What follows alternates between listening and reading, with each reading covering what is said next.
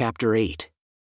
And when the Sabbath was past, Mary Magdalene, and Mary the mother of Jacob and Salome, bought sweet spices, that they might come and anoint him.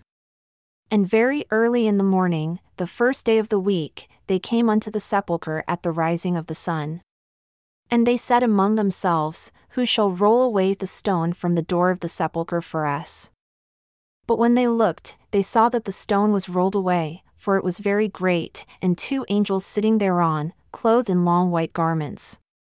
And they were frightened, but the angels said unto them, Be not afraid.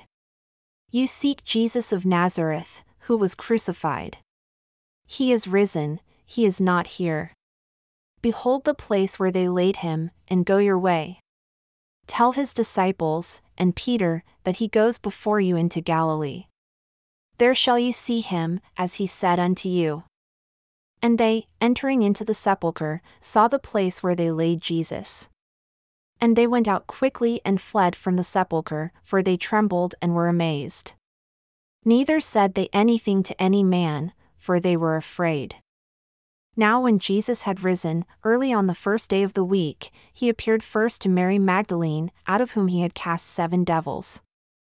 And she went and told them who had been with him, as they mourned and wept.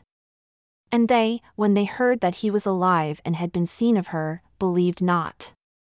After that, he appeared in another form unto 2 of them as they walked and went into the country. And they went and told it unto the residue. Neither did they believe them. Afterward he appeared unto the 11 as they sat at a meal, and upbraided them with their unbelief and hardness of heart, because they believed not those who had seen him after he had risen. And he said unto them, Go into all the world and preach the gospel to every creature.